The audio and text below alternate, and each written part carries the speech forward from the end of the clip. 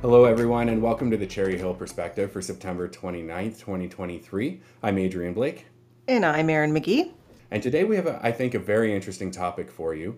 We're switching each week between a very technical topic and a more social topic. Last week we talked in detail about the tax-free savings account, and so that would be our technical topic. This week we're going to delve into the gender pay gap and specifically women in sport. I think this is a really interesting topic. There's a lot going on at the moment, and it's much more nuanced than I realized it was as I started doing some research for this topic. I'd like to turn it right over to you, Erin, and get you to maybe share a little bit about why this is topical now and kick off the conversation. Wonderful. Thanks, Adrian. So I felt that this was an interesting topic because there has been some instances in the news, positive and negative, that I think we've all been privy to. The first one being what happened at with the Spanish official basically sexually assaulting one of the players very publicly, and the fallout from that and his behavior around it. There was also a really creative commercial that was done by the French around the marketing of the Women's World Cup as well. So that was actually brought forward by my daughter. So I thought, maybe this is something that we can delve a little bit deeper into and see if we can't find out if there's what's going on, what maybe some solutions. And we actually ended up with more questions, I think, than answers, which was interesting. So we're not going to have a nice bow on this one. I think it's more of just a back and forth conversation.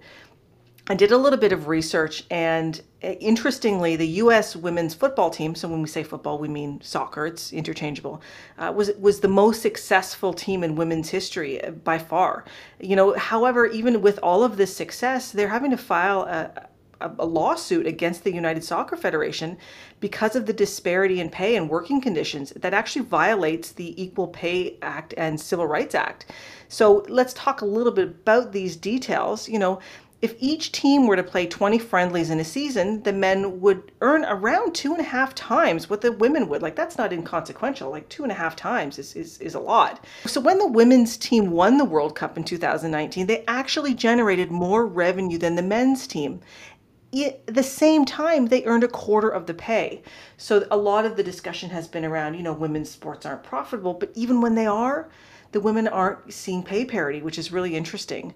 So if every player will get the same amount of money, if public appearance fees, game bonuses, prize money, and federation revenue sharing. So that's what they're aiming for. So equality means more pay, but it also means more marketing and promotion.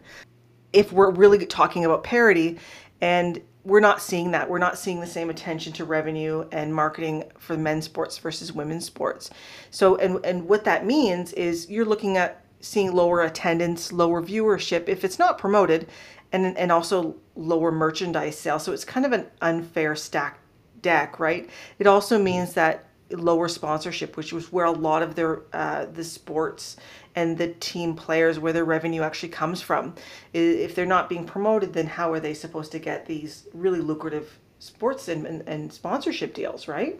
Absolutely. I think this is what I found so interesting from the research is that even when they do earn the revenues, they don't get paid. The women don't get paid as much as the men. Which doesn't make any sense to me. This is my own assumption, was that if women's sports generate less revenues, then there's less money to go around, and obviously then the women, if they generate less revenues, they get paid less. But the awareness now that in some instances they generate just as much as in revenues and still get paid less, that's where I start to really, I'm surprised and disappointed that is the way that it's happening. I definitely think it's interesting. There's this chicken before the egg sort of question. Like you need, in order to generate revenues, you need attention. In order to get attention, you need promotion. In order to put promotion dollars behind a team, you want to see revenues. So you end up in this circular situation where the teams are not being promoted as equally as the men's equivalent, therefore aren't generating as much revenues, therefore don't get promoted as much. And it goes around and around in a circle. And obviously this is problematic because in a lot of cases, the women's sports are just as entertaining, just as promotable, just as profitable potentially. They just don't have the head start that men do. And I think that's a big part of what is leading to this. So when I initially, did the intro, I mentioned that there was that really creative commercial. I don't know if anybody, I think that you saw it, and again, I said it was brought to me by my daughter, and it was, this series of, just for those who aren't familiar with it, it was a series of really interesting soccer plays that were incredibly intricate, and it was all men.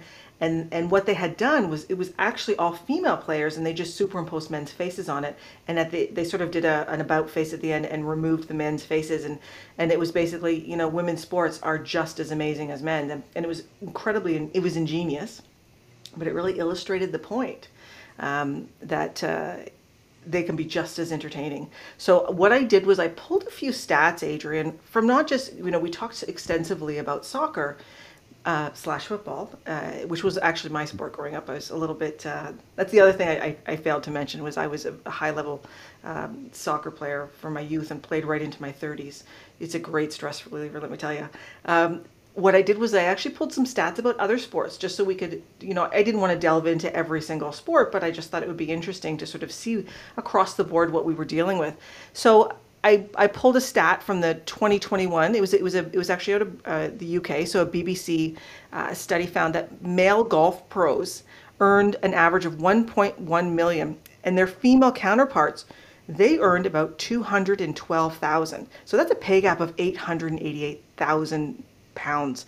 And one would think that things are getting better, but as time has gone on, we've actually seen that gap grow to 1.25 million. So when we think that things are getting better, sometimes the gaps are actually getting a little bit larger, which is pretty incredible. If we look at basketball, so, and we all know that there's a huge disparity between the promotion and the visibility. We're not going to talk about skill, because that's not what we're delving into today. We're more just speaking about the finance and the mechanics. But when we talk about the NBA versus the WNBA, so the average NBA player earns 5.3 million, with their top earners earning 45.7 million and 42 million. Like, those are huge numbers. And when we look at what the WNBA players, their average earnings are $130,000. Like, that's incredible. And their top earners, so if we look at the top earner for the NBA, again 45.7. The top earner in the WNBA is 230K. Like, that's crazy. There's something wrong there. So that's basketball. We talked about golf. We've talked about soccer. One of the things that I didn't even really think about, and this is one of the facts that came up about the NBA, is they had a 50-year head start. So they had a 50-year head start in building their fan base, their sponsorship, their media buys. We're talking about the WNBA was launched in 1996, whereas the NBA was launched in 1946. So, the NBA is projected to make $10 billion in 2022, with the WNBA, 60 million. So again, I said, we may walk away with more more questions than answers. But when you got a 50-year head start, no wonder that one is making 10 billion and one's making 60 million, right? Absolutely. And in the face of having less competition. Like when the NBA was started in 1946, you weren't dragging attention away from an established professional sports league that had the attention of all the basketball fans already. Where the WNBA, that's exactly what they're trying to do, right? There's only so much attention to go around, and maybe there's more available than is currently being activated. Like, maybe good basketball fans will love to watch the WNBA, but there's a certain amount of limit to how much sport any one person can watch. And so for the WNBA to flourish, there's a certain amount of attention to be pulled away from the NBA. And so that makes it challenging, right? In a way that didn't exist when the NBA first started. So my sport growing up was hockey, right? I played quite competitive hockey. And I could understand an argument that women's hockey might be overall a little less entertaining to watch. I still think it's amazing, because every one of those women is better than I ever was. So I think it's really interesting to watch, but it's not as fast of a game as the men's tends to be. But switching gears, the golf really interests me, because I see no difference whatsoever in the entertainment value of women playing golf and men playing golf. I don't get it. I don't see any difference whatsoever. It does not matter to me from an entertainment perspective, if the men can hit the ball a little farther than the women can. Don't care. Doesn't matter, right? It doesn't change the challenge that those players are going through to consistently play excellent golf over the course of a 4, 5, 6 day tournament, whatever they are. I'm not a big golf fan in general, but I just don't see why it matters if they're women or they're men. If they have equal coverage and equal attention and equal promotion, they also have equal entertainment value as far as I'm concerned. So that's one that I find really stand out. Should be in the same boat as soccer, where they're moving towards pay equality really, really quickly. Yeah, not the opposite direction, which is what we're seeing. Right. So this one was, so I looked a little bit into tennis because I thought, oh, we know that for me, I'm quite familiar with the big female tennis players just as much as I am, maybe even more so than the men. So for tennis, this stat's from 2021. So Serena Williams and Naomi Osaka were the two top players that year, and they earned 46 million and 57.3 respectively between tournament prize. They had endorsements as well. So this is a number according to Forbes. So for the same year, again 2021, Roger Federer earned 84 million. Like that's pretty close to double what the top female earned. It's hard to feel bad for people who are earning $46 million a year, but it's still half of 84, give or take. It's a meaningful gap. Absolutely. And when we look at the top highest paid tennis players in the world, only 2 were female. So 8 out of 10 of the top players were male. And the Williams sisters, there's been movies made out of them. I would arguably say that their quality of play and they've done tons of endorsements. This one really kind of surprised me. And so these next points are sort of like of a general nature. The sentiment is that women are potentially more marketable. When we've looked at some surveys, they actually score higher for influencer traits, social responsibility, healthy body image. There is a real market there for them. So brands, should be, if they're not already, should be particularly interested in being associated with this healthy body image and promoting women. That it makes good business sense to me. Yeah, and I think it absolutely does, and I think there's ample opportunity there for sure. The promotion industrial process, if you want to call it that, also has a 50-year head start in men's sports in a lot of cases, sometimes longer than 50 years, I would presume, with sports like soccer and golf. Probably the default is to market the men's sports. That's just kind of how the system has been operating, and a little bit like the Titanic, it's kind of hard to turn the big ship. It doesn't mean we shouldn't be doing it. It just means that the default might be to continue doing the same thing we have been before, which is promoting men's sports. But there is such a story to tell in women's sports in a way that might actually be more entertaining and more promotable than what the men's sports offer at this point, especially as opinions in the public mind change. There have been a lot of advertising opportunities around the power of women and the growing popularity of many of the things that women do. Like, I'm just thinking there were Dove commercials that were really powerful a few years back in support of women in general, and beauty and body image and beauty and all of this kind of. But I think really on the sports side of things, there's such an opportunity there as our attention changes to improvements in the way that women are portrayed as equals. You probably want to be a first mover in promoting that if you're a big company or you're providing big sponsorship deals to these sports leagues. When we're talking about endorsement deals, they do account for a huge percentage of the athlete's income, and yet women are not being given that opportunity. So a study from just 10 years ago showed that women account for 0.4% of endorsement deals. So one would, there's just the data doesn't back up what we think it should. This viral commercial from the French ad that I spoke about for the women's soccer, there's been this idea that women's soccer is just not as watchable as men, and that completely debunked that. Yet in female players in the 2023 World Cup, they'll earn 25 cents for every dollar for their male counterparts. Like this, and this is up from 8 cents on the dollar from 2019. Like, we're getting there, but man, it's going to take a long time. The aim is, to get there by 2026. We'll see, right? So there's some real practical barriers that include, pay, viewership, ad revenue. poorer facilities, fewer opportunities like sponsorship. Like the money isn't even being put into the training facilities for these women to really up their game and get to the same play and pay parity, right? So from there, I think we're going to transition to the gender pay gap in other workplaces around the world. And this was some interesting stats that I was able to pull up. So there was a saying, a matrix that I learned that really had me thinking. So when we look at the 2023 estimate, it's that women are going to earn 83 cents for every dollar that men make. And so this gap has been steadily shrinking by about 1% annually. So this is what's considered an uncontrolled number.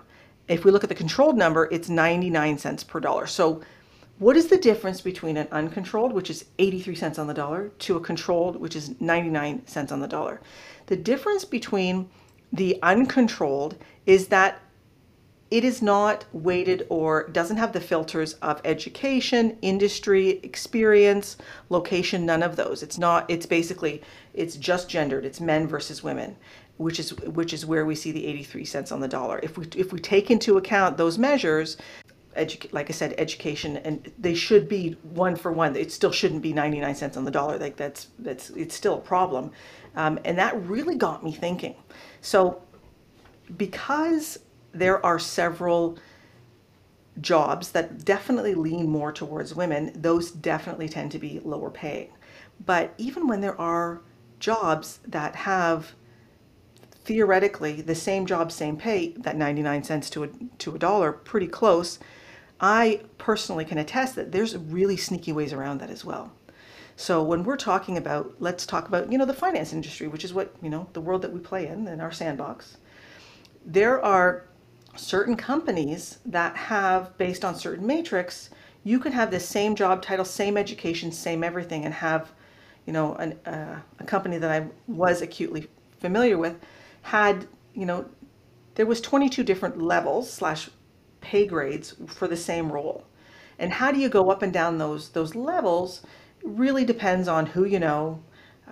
They say that it's, you write this amount of business, but there's also lots of opportunity for friends to help out friends, and I've seen it firsthand. You can have the same job that has in the same role, same responsibilities, that has a huge disparity in how much people get paid. I think it's less of an issue in the largest corporations that have many employees. They have formalized pay structures for all of the different roles in the company, and it's really easy to say that equal pay for equal work means this much income, right? If you're a salaried employee, you know how much you're earning for a given role. You have really clear expectations of what your job entails, and you can match that up, whether you're male or female or anything else, against your fellow coworkers. I think it's a lot trickier when you're talking about achievement-based compensation, which is what you are getting at. And the definition of achievement there can be any number of different things. So let's not be clear. It's not skill per se. It could be networking. It could be being buddies with the right person. But let's call it achievement-based compensation. It's also an issue in smaller companies where, if you've got a CEO who's a middle-aged guy who hires all of his middle-aged buddies to work with him in his business, and then so you have one type of person that's working in the business, and then they decide to hire a different type of person as their assistants, for example. You may have a very clear difference in the type of income each of those people might be earning, despite the fact that the amount of effort actually going into running the business could be largely similar. But it becomes a societal issue in the structure of that company. Less of an issue, I think, in big publicly run companies. Definitely an issue in smaller companies where people tend to hire the people that look, smell, and feel like them because that's what's comfortable. Yeah, inherent bias for sure. And people help people, and they mentor, the mentoring opportunities there for people mentor people that they're in front of them. And if you surround yourself with middle-aged white men, then that's who you're going to mentor. That's who's going to raise up through the ranks, which we see very often. The interesting thing about this is that it's not good for business. Diverse workplaces are more profitable. Like it's well documented. It's very clear. We know when the room is diverse, our team is diverse. You know, what we know that different perspectives make more money. Something as simple as, you know, I've been dealing with Volkswagen forever. It's a company that my first car was a 1987 Rabbit. I mean, it was very well used to me, but I went to buy my car a few years ago, and there was certain levels of dysfunction through the whole process. And even when I went to get into my vehicle, I said, you know, you guys adjusted the armrest that when I move my seat forward, because I'm a small statured female, I lose the use of my armrest. And if there was a woman in the design team or anyone throughout that process, they would have caught this, because who drives these SUVs is typically women, and we tend to be smaller statured. And something simple like that, I'm like, if a woman would have been on somewhere along the way, they would have caught this. It's pretty obvious. So I learned something called about the 30% club, and it's a path to parity. So 20 countries all over the world, from Australia to Mexico, was started in 2010. They want to see, you know, 30% of the boards be women and minorities, and they're working really hard towards it. It's really interesting, and they got a ways to go, but there's definitely some companies that are adopting it, and you see it in the bottom line, the profitability. So you know, it goes both ways. It's not just bring more women in and pay them equal, and there's lots of environments where it's female dominated. Bring men in. You know, when we're talking about the service industry and nursing and you know, EAs in teaching in classrooms, it's good to have both men and women and all different backgrounds, because it's really enriching for, you know, if you're talking about health or education, it's important for those kids to see that representation and to have those different perspectives. It's good for business, and it's good all around, both ways. Yeah, absolutely. I think in like teaching is a really good example where there has been less and less male teachers, especially at the early years, you know, kindergarten to grade 5. Male teachers in high school are not such an uncommon thing, but I think there's been just societal pressure that men are concerned about being with young children, unfortunately, and are less likely to want to teach in those very young age groups. But there's a lot of young boys who really need a male role model very early in their lives, and could really benefit from having a kindergarten or grade 1 teacher who's a male and they can identify with very quickly. I don't see that as I think it's a problem that the teaching is so heavily female, especially the youngest age groups, and you know, we should be making effort to destigmatize whatever the issue is that's leading to that, because it does sort of go both ways, and I agree. Like, I've worked in places before where it was very heavily female, and I think there's real value in a male perspective in those situations. I absolutely more so agree that there's value in a female perspective in situations where there's already male dominance. I mean, I'm proud of the fact that we have 2 men and 2 women in our firm at Cherry Hill Private Wealth. I think that's fantastic, and I think we're better for it. And I presume a lot of other companies would be absolutely the same way. It was interesting during the pandemic, in a very negative way, about how many women left the workforce because of the pandemic compared to how many men left the workforce in the pandemic. Like, it's still very true that women in our society are the caretakers. And so when push comes to shove and we need to support other people in our life, it falls to the women to do that. And we saw it in the numbers during the pandemic. Like, as soon as you had children at home that couldn't go to school, it was the women that left the workforce. And that is another systemic problem that we have to face as a society, because it's very difficult for the women to take on the roles that pay the, you know, equal pay, if they're also going to have to stop work every time something goes sideways and fix it, because they're the caretakers in our society too. There really needs to be equality beyond just the work and the compensation. It has to be all encompassing. That's a whole other topic for another day, Adrian. I think we could do like 5 podcasts on that one. So on that note, this was a really great chat. I think that I learned about, you know, women in sport, and just sort of some of the mechanics behind the scenes and what's really happening, and why maybe it's happening. And then we translated that into the gender pay gap in workplaces, and how it can be a little more insidious than maybe we had anticipated. So great chat. And the next one we're going to do is going to be more technical. We're going to talk about some of the registered plans and how they work and what they are and all the questions that we get from our clients. So stay tuned for that one. Thanks so much. Thanks, Erin.